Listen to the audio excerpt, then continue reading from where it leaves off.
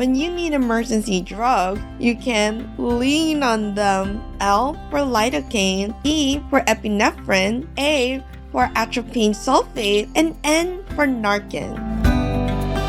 Let's get NCLEX ready! Hi, I'm Nurse JoJo, registered nurse and founder of Cutie Nurses. Join me as I break down the most difficult questions and share the tools that empowered over 1,500 students to crush the NCLEX exam. Each week, I'll share tips, reviews, along with a ton of resources to help you become a registered nurse and thrive. So step into the world of nursing with confidence at cutienurses.com/start.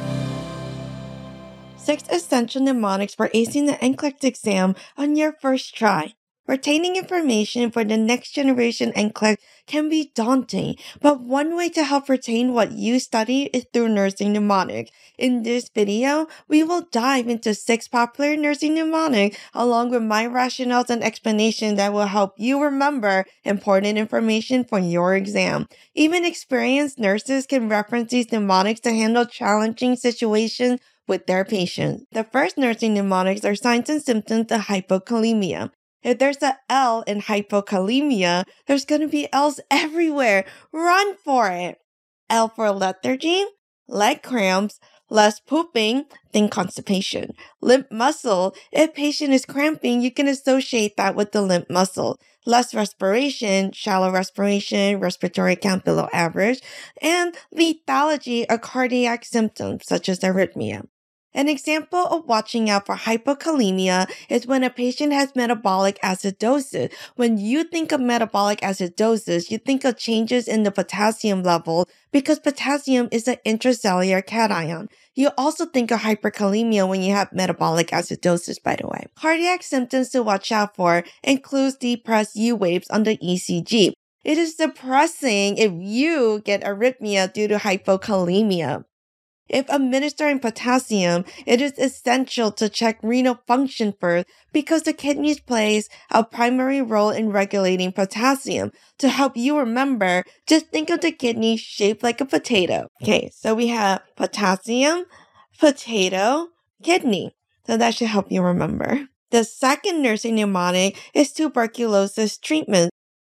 R for rifampin, I, isoniazid, INH, P for pyrazinamide, PCA, and E for ethambutol, also known as myambutol. And don't mind me, I probably pronounced some of these wrong, but that's okay. If tuberculosis is ripe, then you give ripe medication.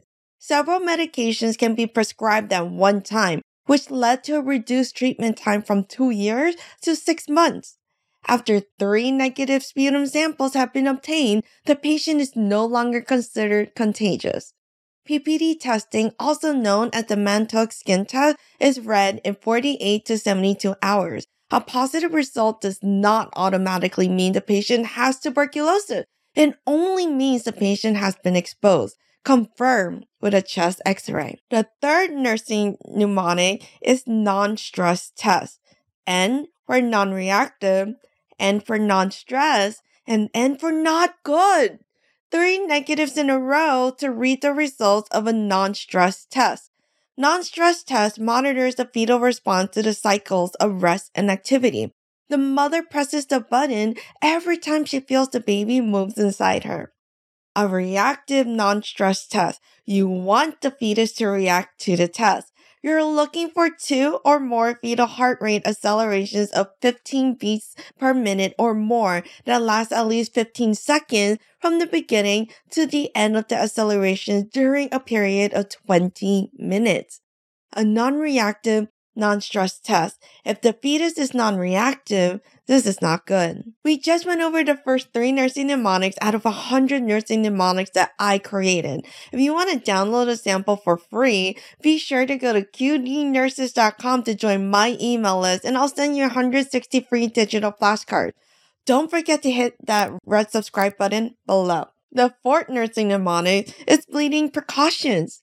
R for razor electric/blades, A for aspirin, N for no needles, D for decrease in needle sticking if needle sticks is necessary, and I for injury that you want to prevent. And the mnemonic is Randy. Randy is on bleeding precaution because he's so clumsy.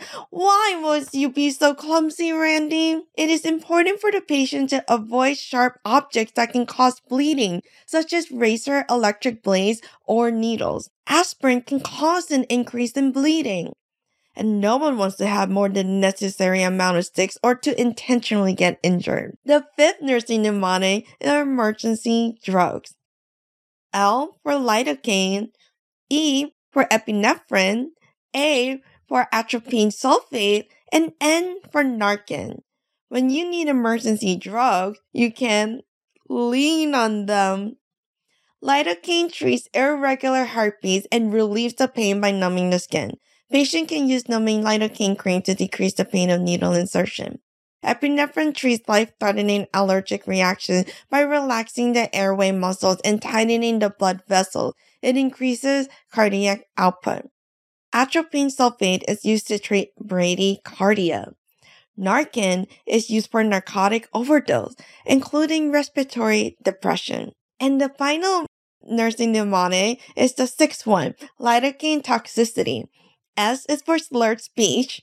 A is for altered central nervous system, M is for muscle twitching, and S is for seizures. Sam's needs to stop taking lidocaine. It's not good for him.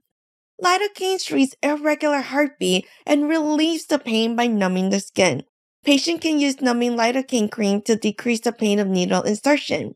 Too much lidocaine in the system can cause slurred speech, muscle twitching, seizures, and an altered central nervous system. Other symptoms include dizziness, visual disturbances, and audio disturbances, tinnitus, which is ringing in the ears.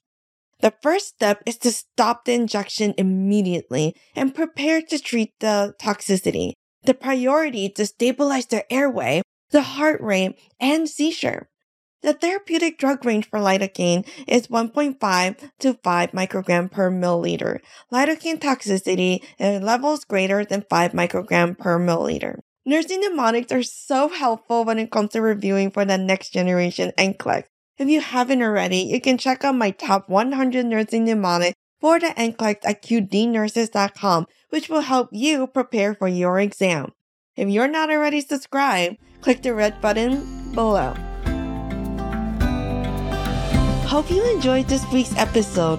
Want more tips and tricks for passing the NCLEX? Then be sure to check out qdnurses.com/start. Don't forget to follow us on your favorite podcast platform so you never miss an episode. See you next week.